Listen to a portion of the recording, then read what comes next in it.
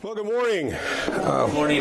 Welcome you all this morning. We're going to this will be our first our introduction to the book of 1 John. We're going to go through the three letters of John, 1st, 2nd, and 3rd John, and we're going to begin this morning.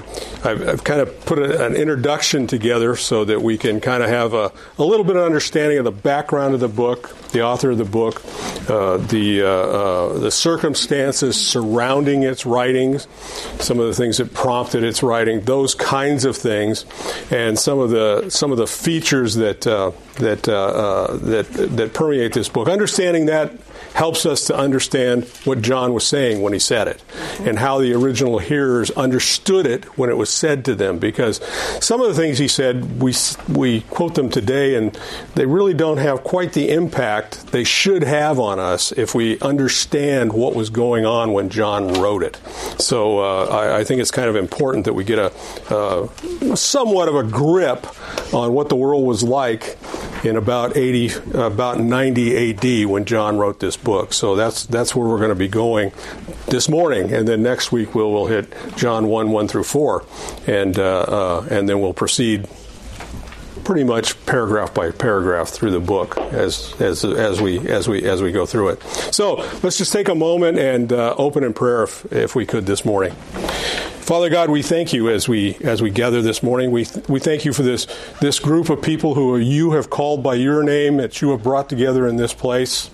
And we thank you, Lord, that we can come and that we can study together under the guidance of your Holy Spirit, who is our teacher, that he would lead us and guide us in all truth as you've promised that he would.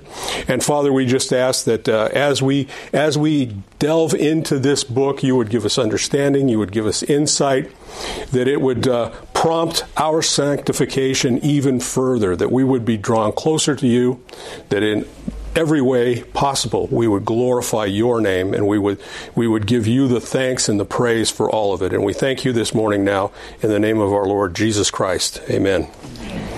So I kind of jumped into this writing this out, and normally what you do when you do one of these introductions is you give the history of the author, who he is, where he came from, where he was born. And I didn't do that in the beginning because I was thinking to myself, everybody knows who John is. And I thought, well, no, that was stupid. So we are going to, before we get to the typed text, just a little bit of the background of who John is. John is he's the brother of James, the son of Zebedee, and his mother's name was Salome. Mark 15:40. Incidentally, just kind of, you can't prove this absolutely, but from John 19:25, it may be that Salome is the sister of Mary, the mother of Christ. If so, John and Jesus were cousins, physically. But you can't absolutely prove that. But there's a little bit of a hint that may be the case. At any rate, he was a very successful fisherman. Mark 1:20 tells us that he and his brother James, along with their father, I think he was probably semi-retired or something, but at any rate, the two of them were fishermen. And they owned their own boats, and they had employees, and so they were successful fishermen in the Sea of Galilee. That's the region in which they lived. And if you think about that, I don't know about you, but you see pictures of Jesus that were probably painted in the Middle Ages, and you see pictures of the apostles that were probably painted in the Middle Ages, and they're all these very soft-looking, tender people with, looks like they just went to the hairdresser and all this kind of stuff. These guys were fishermen. They didn't sit on the bank with a fishing pole. They were out in the lake with nets, heavy rope nets, and they pulled those things in. These were strong, tough, rugged guys who spent their day in the sun. So kind of get that picture of who these guys are. They're not a bunch of mamby-pambies. These were pretty tough guys, is the reality. And they were hard guys. John, according to John 1:35 through 34, was originally a disciple of John the Baptist. When Jesus came to John the Baptist and John the Baptist pointed out Jesus, John immediately followed Jesus, John 1:37. He did go back to fishing for a little while, but eventually came back with Jesus and continued with him thereon. He became part of the inner circle. He was the three closest apostles with Jesus, if you will, John, his brother James, and Peter. These were the guys that were at the Transfiguration. These are the guys who saw the glory, the divine glory of Jesus break through. They witnessed that. He was a witness to that. He was the apostle that stood at the crucifixion. He was there. And from the cross, Jesus looked to John and gave I don't know what the word I'm looking for is. Anyway, but he gave John the responsibility of his widowed mother, which in Israel, that was an important thing. Widows were probably the worst. A widow who had no sons and who had no other means of income was in the worst condition anyone could be in. And Jesus made sure that Mary was cared for by entrusting her to John. John continued to live in Palestine. He was a leader, and he was obviously a leader throughout the book of Acts. He's known as a leader in the Jerusalem church, which would be pretty obvious, really. He was one of the apostles, and he stayed in Jerusalem. He stayed in Jerusalem till about 60 A.D. when Irenaeus tells us that he moved to Ephesus, where he lived his remaining years until he was exiled to Patmos around about 95 A.D., maybe 96, somewhere in there. Anyway, before 98. But at any rate, that's kind of John's history. And he died probably just slightly before the turn of the century. So he lived a while. It's kind of interesting too to note that when Peter had his encounter with the resurrected Christ after his betrayal and Jesus told Peter, feed my sheep, feed my lambs. Well, I did it in the wrong order. But anyway, to minister to his flock, and then gave him the instructions on what his death would be. The first thing Peter did was deflect. He looked at John and said, "What about him?" And Jesus told him, "What does it matter if he stays alive until I come again?" Well, in a real sense, John did, because he was the guy who was left to write the book of Revelation. He saw the end of history. So at any rate, John, this is John. This is who this guy is. He is a staunch disciple of Jesus Christ, an absolute apostle who wrote for us the gospel, which he wrote in about 80 A.D., and then he wrote these books around 90 A.D. and the book of Revelation probably about 95, somewhere between 94 and 96. Most historians put it. So that's John. That's who he was as an individual. As we come to his letter, 1 John, it has a very distinctive note. Probably one of the first things you note about it, he doesn't identify himself.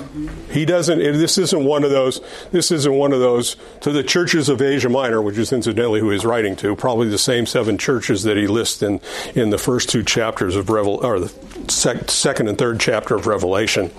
Those churches in that area. That's where this letter would have gone, because that's where he was, and but he doesn't identify himself like Paul would have, to the churches of Asia Minor from the Apostle John, or from John, an apostle of Jesus Christ, or something like that. He doesn't do that. He doesn't even say who he is. They would have known, obviously. He was there with them, so they would have known who he was, but he doesn't identify himself. The only other book where that happens is Hebrews. The rest of all the letters are identified by the author, but here he doesn't do that. He doesn't identify himself, but the authorship of this book was never in question in the early church. It really, John, the beloved apostle, was known to all the early church fathers as the author. The letter, as you go through it, it's going to show the heart of a pastor, probably indicating that he was a a older man because he refers to them quite often through the book as little children, my little children, which I've noticed as I've gotten older that people not a whole lot younger than me are kids. So at any rate, we talk about our sons as kids. They're in the youngest ones are in their mid-30s. I mean, come on, but they're still kids to us. But that's the way it is. But that's kind of the picture of this. He talks to them as little children, and he also calls them beloved ones in the faith. In other words, he's writing to believers. This is a letter to encourage and to uplift and to do some correction among believers is the idea behind this book.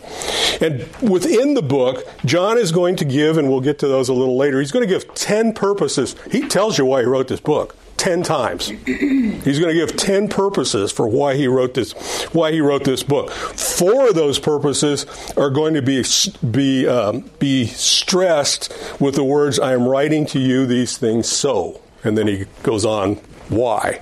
But he gives 4 of these examples. And these themes pretty much revolve around, or these purposes revolve around the themes of love, obedience, assurance, and faith. Those are the things those are his marks that he wants to drive home as he writes to these believers in Asia Minor. 1 John and Hebrews, like I said, are the only 2 letters where the author is not identified. However, 1 John has continually been seen written by the Apostle John from the 1st century A.D., from right after its writing until the 18th century schools of criticism. That was the only time any questioning of the authorship was ever emerged. Just for those of you who are not familiar with the schools of higher criticism, these are schools that developed in Europe, primarily Germany, in the 18th century, primarily the mid-1700s and on into the 1800s and into the early 1900s even. These schools, basically, I like to classify the guys who are part of the higher critic schools as unregenerate theologians. They talked a lot about theology, but they knew nothing of the of theology, and they basically questioned everything. They late dated every book. They tried to put them in different centuries. They tried to put them sometimes 300-400 years later, in the sense of the Old Testament, sometimes 600 years later. But they basically, you may have heard of the documentary theory and Wellhausen, who presented that over the Pentateuch, who basically believed it was totally anti-Semitic, incidentally, those guys. But he for example, one of the things he said was that the Hebrews didn't have a written language, so Moses couldn't have written those books. The fact of the matter is Moses was more highly educated than Wellhausen. So but that being beside the point. But that's the schools of higher criticism. These were non-believers trying to tell you what to believe about the Bible. And they didn't believe it. They didn't believe it, the inspired Word of God. From them came guys like Boltmann, who his deal was the demythalization of the Bible. In other words, anything supernatural needed to be taken out. Well, there's not much left after you do that, because it's a supernatural book. But that's who the school of higher criticism is. So when I was in seminary, I would... if I had to write a paper, I would go find these guys first, and then I knew everything I had to argue against. I'd list them out and make sure I covered all the points. But that's who they are, and there's no question about John until them. In fact, it is the oldest known New Testament document, which is P52. I had that on a test one time. Contains 1 John, and this document was written within 25 years of John's life. That's the oldest attested to document, and it's a piece of 1 John. It's not a big piece, but it is a piece of 1 John. And like I said, all the church fathers attributed this book to John. Polycarp, who was a disciple of John, incidentally, knew him personally, studied under him. He attributes this book to the First John to John. Irenaeus, who was Polycarp's student, he attributes the book to John, and then you can go through. There's Pappus, Justin, Barbaeus, Hermes, Clement of Rome, Clement of Alexandria, Tertullian, Origen. He frequently cited the epistle and attributed it to John. Eusebius, the Council of Hippo, the Council of Carthage, all acknowledged John. So from the 1st century through the 4th century, there's just this history of the early church fathers until we get into the Catholic age. But the Catholics don't disown it either. But nevertheless, the early church fathers before the world was Christianized by Constantine, allegedly. So at any rate, that's kind of the picture of this book. This book was never questioned. It was never in dispute. The early church recognized the book, and it's also supported by the internal evidence that we find in the book as we get into it. In 1 John and in the Gospel, they're both quite similar. The language is similar. The phraseology is similar. There's a lot of things that coincide with one another. They're similar in the contrast that they present. Incidentally, John is a black and white guy. It's this way or this way. There's no middle ground. There's no gray with John. Now you have to temper that as you go through because there is that room for the progressive sanctification. But John doesn't. He just says either are or you aren't. That's what he says as you go through it. It's very cut. He cuts the lines very tight, which is not a bad thing. For example, he offers no third option. Like I said, there is no gray areas with John.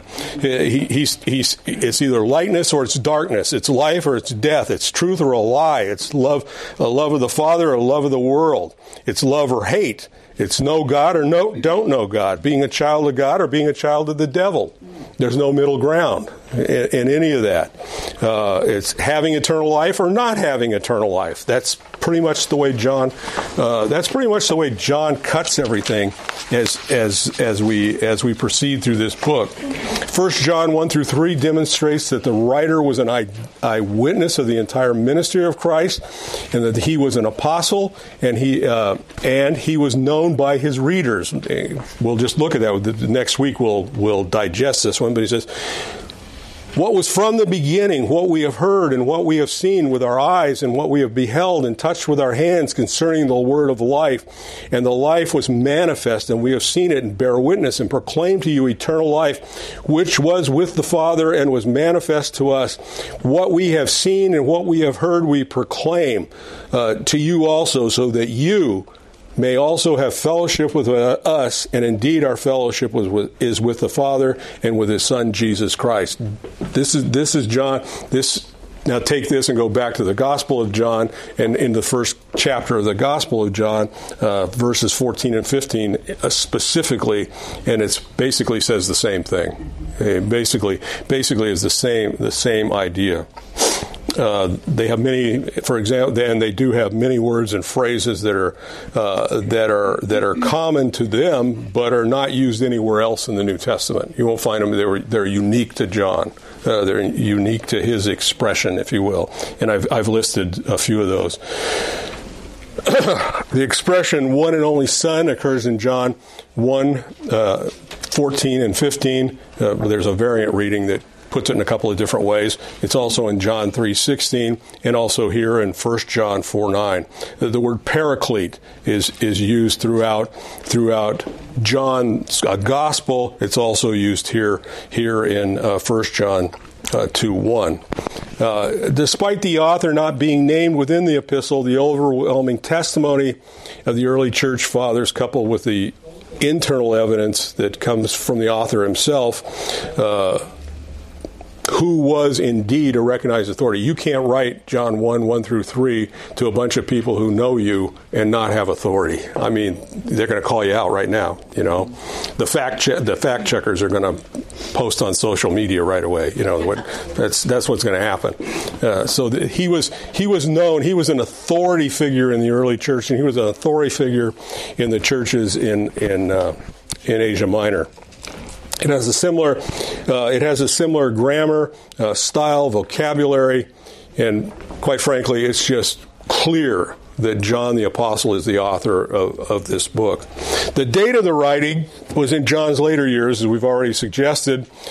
He was living in Ephesus, these three books were written, 1 John, 2 John, and 3 John, between 90 and 95 A.D. Irenaeus writes that John lived his senior years in Ephesus, where he served as the general overseer of the area's churches.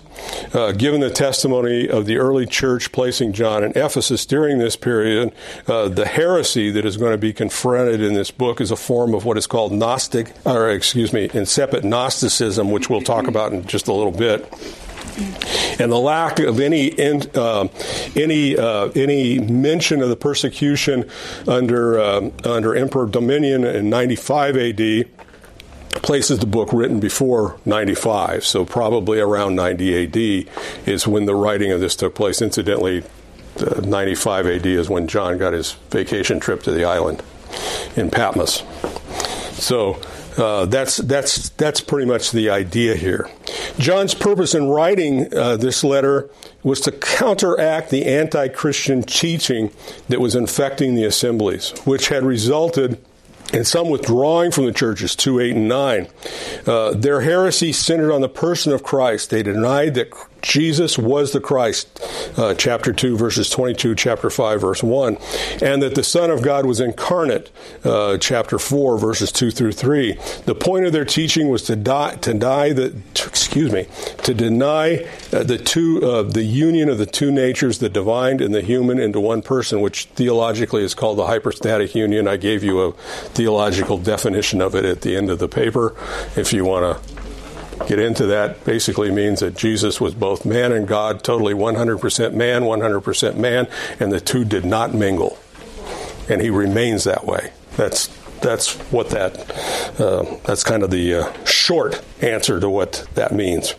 At the time of John's writing, that would become a major, at the time of John's writing, what would become a major heresy in the 2nd century, basically, of Gnosticism, that comes from gnosos, which means knowledge, had already found inroads into the church, and the heresy had developed in two forms. We're going to talk about this for a little bit, because this is important to this book. Incidentally, Gnosticism didn't go away in the 2nd century. It's still around today. It's called Jehovah's Witnesses. It's, in fact, I think Mormonism would probably fall into this camp. Certainly Christian Scientists fall into this camp. The more cults we see in America, there's a whole bunch of others as well. There are some, while the Apostolic Churches, not the Apostolic Church, the Orthodox Church's doctrinal statement would agree with ours on the hypostatic union. There are some branches of it that don't. That they move away from it. They usually deny the humanity. Sometimes they deny the deity, one or the other. They deny one or the other. And this whole doctrine, this whole idea, I'm going to skip for just a minute. The whole teaching was rooted in Greek philosophy, primarily Plato, and it was that of dualism, which basically saw that matter, in other words, your body, was evil. It was evil, and therefore it didn't matter. Matter didn't matter. But anyway, at any rate, it was irrelevant. What was important was the spirit, because the spirit was what related to their sense of gods, and it was the spirit that was good. So what you did in the body, in some forms, this became license. You know, what you did in the body was irrelevant to the spirit. The other form that this took was you had to punish the physical, to embrace the spiritual. That's kind of a short answer to the dualism view of Gnosticism. Within the church, of course, it revolved around the person of Jesus Christ, because to the Gnostic, it was unthinkable that God could take on human flesh, that spirit could intermingle with human flesh. That was the unthinkable thing to these folks. And you had two forms of it that were developing. The dialectic, which came from dokol, which means to seem to be. It's a Greek verb. And this teaching was that basically Christ appeared to be a man but was not. That he had no physical or material body. Basically, he was a theophany or a Christophany, which basically means he was an appearance of deity. In other words, what it means, he was a prolonged ghost, is what it comes down to. That there was this non-entity that looked like an entity wandering around. That someone that kind of looked like a man but wasn't. That wasn't. That was the one form. The one that was more readily taken on was Synterus, who was an individual. Now, Synterus, according to Irenaeus, came on the scene about 88 A.D. He was known to John. He was in the same area. He was in Asia Minor. He's mentioned in the apocryphal Epistle of the Apostles, where he is listed with Simon Magnus as a false apostle, and it goes on to whom it is written that no man should cleave with them. In other words, these are people to stay away from. Was what they were saying in there. He was Jewish by ethnicity. He was educated in Alexandria, and he was active in Asia Minor. He held to the belief that the world was not created by God, but rather that it was created by powers separate from God. Part of the Gnostic teaching, part of the Greek teaching that bled over into Gnosticism was that the gods couldn't touch the physical. So they had this series of emanations that evolved from them, and they moved down and down and down until they got to where other things were created. That's kind of the idea. And in their view, in the Gnostic view, as applied to Christianity, Christ was just one of those emanations. That was kind of the view that went on there.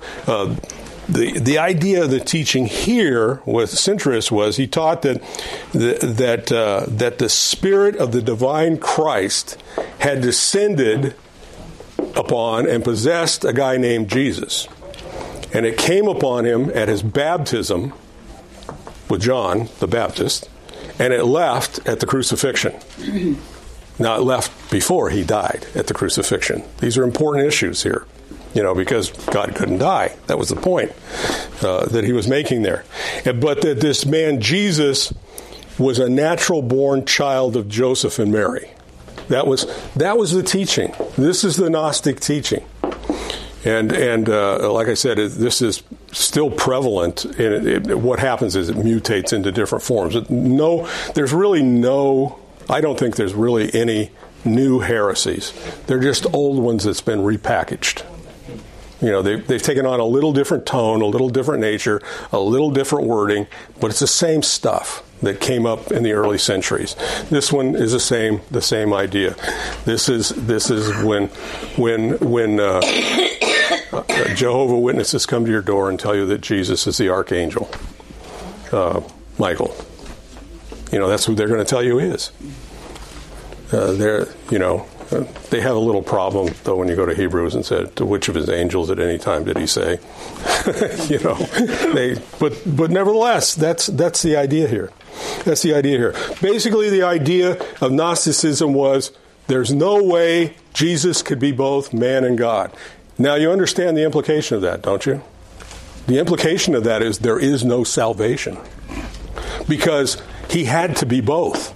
He couldn't pay the price for your sin without being both man and God. Because only God could pay that price. But it had to be paid in blood. So he had to be both. And you see, by separating this out, there is no salvation in Gnostic thinking. It can't exist. Ultimately, that's the bottom line here. This is why it was such a bad idea. Unfortunately, the world in which these people lived, Asia Minor, which is modern-day Turkey, Asia Minor, the schools that funneled this were Greek. And the Greek philosophy thinking permeated the 2nd century. And it was beginning to creep into the 1st century. There's indications that Paul even battled this a little bit in a couple of his epistles. It wasn't as prevalent at that time. But that's the picture here. So this is the major heretical issue that revolved around the church, and it had severely weakened the church. Is what had happened.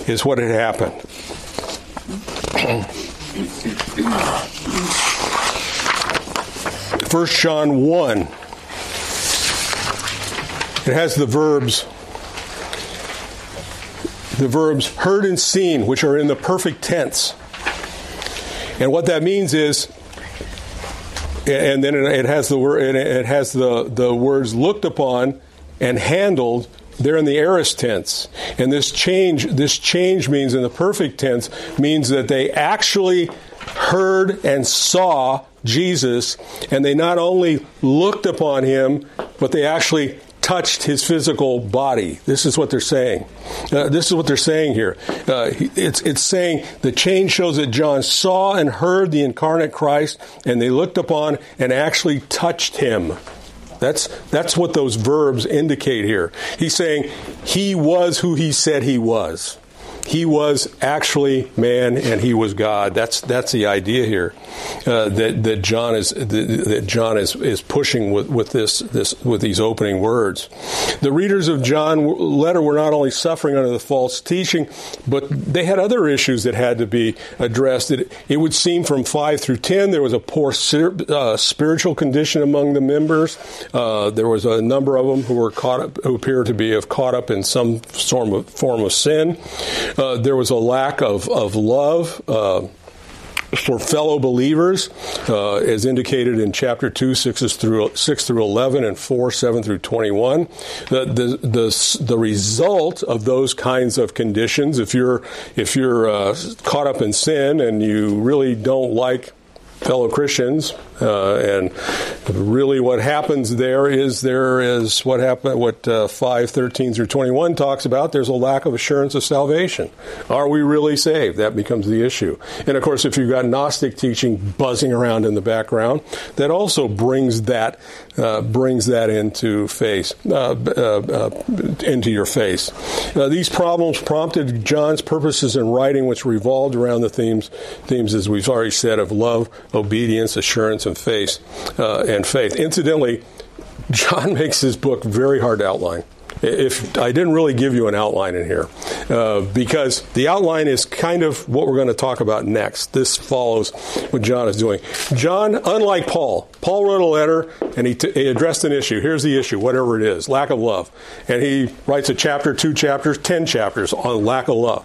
And then he goes, okay, obedience is the next thing. Well, he writes a couple of chapters on obedience. And then he goes to fellowship and he writes a couple of chapters on fellowship, or maybe a whole book on it if it happens to be Philippians. But nevertheless, he took precept upon precept and he dealt with them to the end. John doesn't do that. John takes one idea and he picks it up here in chapter 1 and he talks about it a little bit, and at the same time he picks up another idea and he talks about it for a little bit, and then he talks about another idea for a little bit. Maybe he skips 1 or 2 of them, but 3 or 4 ideas in each chapter that he expands upon just a little bit. The next chapter, he picks them up again and he tightens them. The next chapter, he picks them up again and tightens them even more. And the next chapter, the same thing. In the 5th chapter, he brings it all to a conclusion. So basically what we conclude is he wrote in a spiral, an ever-tightening spiral.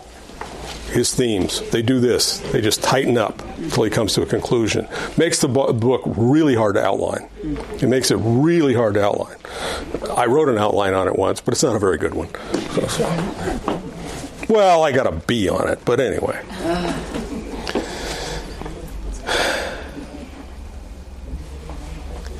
Anyway, it's difficult to outline. It's written in a spiral form is the idea here. But he gives his purposes. Here's what the book is about. Here's what he's addressing. Here's what he wants these believers to come to grips with. And the 4 most prominent ones, as we said before, are begun with the words, "I'm writing these things to you," in verse 1 through 4, so that our joy may be made complete. In other words, his purpose was that you would come to the fullness of your sanctification, that he could have joy in that church. Second one is in chapter 2, verse 2, so that you may not sin. That to bring them to that point that they recognize the sin in their lives and clean it out. That's the idea there. The third one is in chapter 2 also, verse 26, about those who are trying to deceive you, that you would be on guard, that you would understand when you're hearing heresy, and you would draw away from it. That's one of your biggest jobs, isn't it? Protecting us from heretics. That's probably why he's in here, to make sure you're not hearing one. But at any rate, sorry. I'm writing you these things so that you will believe in the name of the Son of God, so that you may know that you have eternal life. There it is. Ultimately, that you would know Jesus Christ and know that you have eternal life. Incidentally, that's in present tense, and it means you currently possess it right now if you're a believer. I don't always feel that way about it, as this old body crumbles. But the fact of the matter is, if you're a believer, you're eternal. You're just going to change. You're just going to change residence. That's all you're going to do. You're just going to change residence. You're eternal. God left Palestine in the late 60s. This is the time that the Jews had started their revolt against Rome, which would culminate in the crushing of Jerusalem by Titus Epiphanes in 70 A.D., when he utterly will destroy Jerusalem, kill millions of Jews, take the temple down brick by brick and burn it. They took it down step by step because after they burned it, they discovered it was full of gold. And so they took the bricks all apart to get the gold. But nevertheless, that's when he left. He settled in Ephesus of Asia Minor. We can conclude from that the congregations were not primarily Jewish. They were probably more Gentile, which answers the question, because there's very little Old Testament in this book. This is not like Hebrews, that is just Old Testament, Old Testament, Old Testament, Old Testament. It's not like Peter, who filtered his books with Old Testament. It's not like Paul, who filtered his books with Old Testament. There's very little Old Testament in here. In fact, the only Old Testament in this book there is a reference in 1:8 to Psalms 20 verse 9, and in 3:5 there's a reference to Isaiah 53 verse 4, and then there is a reference to Cain in 3:12. Those are the only 3 Old Testament references in the whole book, which is why we conclude that it was primarily written to Gentiles, because Gentiles didn't know the Old Testament. The Gnostic influence, which held that they had a higher level of knowledge, appears to have driven some away from John's teaching, and they were pressuring others to join them, 2:19. John is encouraging them to hold fast to the truth. That's what he's doing here, that they were disrupting the assembly. The epistle was written to give the certainty of faith and the possession of eternal life. These things I have written to you who believe in the name of the Son of God so that you may have eternal life. If a person wonders whether he is really saved, he should carefully read and ask himself these questions. These came from Dr. Gromacki in his New Testament survey. He says, ask yourself these questions. He says, have I experienced spiritual fellowship with God and other believers? 1 through 3. Am I sensitive to sin? Chapter 1, verses 5 through 8. Have I experienced forgiveness, cleansing, and restoration after confession? 1:9. Am I keeping his commandments? 2, 3, and 5. Am I doing the will of God? 2:17. Am I doing righteousness? 2:19. Am I looking forward to the coming of Christ?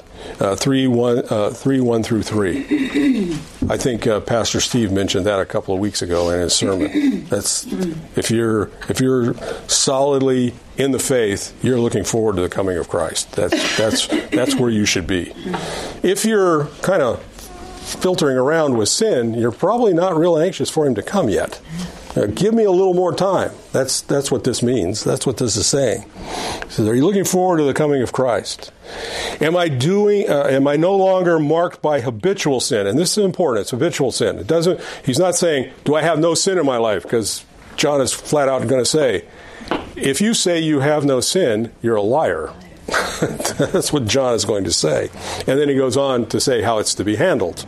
But nevertheless, the point here is talking about habitual sin. Does that mark your lifestyle? And he says, do I love the brethren? 3:1 through 4. 3:14. Do I have love for the brethren? That's an important aspect. Pastor Steve did a message here a while back on what can take a church apart. That's a big one right there. Brothers not getting along. Yeah, it doesn't count the women. They feed it into their husband's ear, and then they do the dirty work. That's what happened. But anyway, nevertheless, do I have love for the brethren?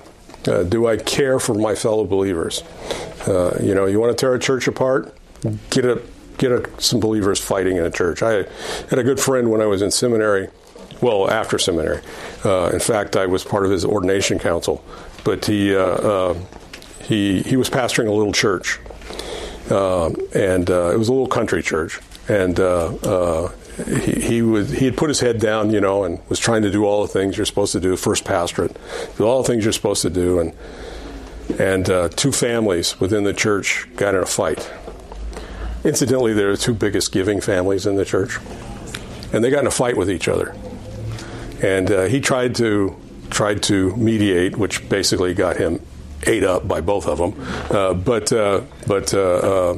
they wouldn't reconcile. They just refused to reconcile. And he tried to go through all the steps and do all the things. What it did is that church doesn't exist anymore. It's gone. It's just gone. Love for the brethren. Do we handle things the way the Bible says they should be handled? That's what John is going to point out here.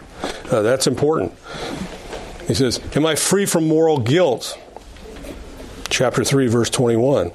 Have I experienced answered prayer? Chapter 3, verse 22. Do I have the inner witness of the Holy Spirit? Chapter 3, verse 24. Have I heard the word of God and the message of men? Chapter 4, verses 1 through 5. How do you react when you sit under good biblical teaching? How do you react when you listen in the morning sermon? How does it affect you? I'm of the belief that if you sit in that auditorium week after week and you don't get hit consistently, one of two things is wrong. Either the pastor is not teaching the Word of God, or you're not listening to the Holy Spirit. Those things, it just can't be. And I've sat under Pastor Steve long enough to know you're hearing the Word of God. So it should convict you. It should always be convicting. And you should feel it. It should hit you somewhere. I know it does me. So I guess I mute that one. But at any rate, hopefully you do too. It says, do I love God? Chapter 4, verse 19. Do I believe Jesus is the Christ? That's important out of this book because a lot of them didn't. Chapter 5, verse 1. And do I believe God's record? Do I believe this is the record God has given me, the Holy Bible? Do I believe that that is His Word? And that's chapter 5, verses 10 through 11. Affirmative answers to these questions should bring an inward assurance that one is really a regenerate child of God. And that's one of John's, that's the final purpose that he brought to this, that you would know you're saved. You would know you have eternal life. You would know you're a child of the kingdom. All of those truths throughout the New Testament about believers are true of you, that you would know that. And he says it in the present tense, which means you currently possess eternal life. That's what he says. Any comments or questions this morning? Question, John. Yeah. So on the page, on the section where you were indicating that there are words and phrases that John used that aren't anywhere else, on the first one, I'm having trouble matching those two. And I wonder if there might be a typo or something. Probably because some of them, it's probably translation differences. Okay. Because I didn't take them out of here. Okay. They're out of another translation.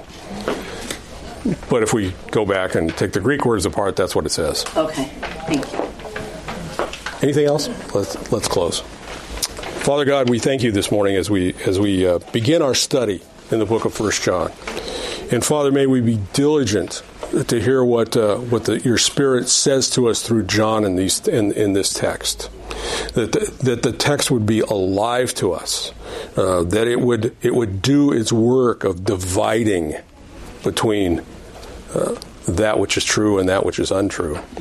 That it would clean up our lives. That it would strengthen our fellowship. It would bolster our love for our God, and that would bring full assurance of who we are in Christ Jesus our Lord, that we would glorify you in everything that we do. And we ask now, Father, as we dismiss from this room and we go into the main auditorium in our time of corporate worship with the whole body, Lord, that it would be just that. It would be a time of worship to our God. And we would thank you for the salvation that is ours in Christ Jesus. Amen.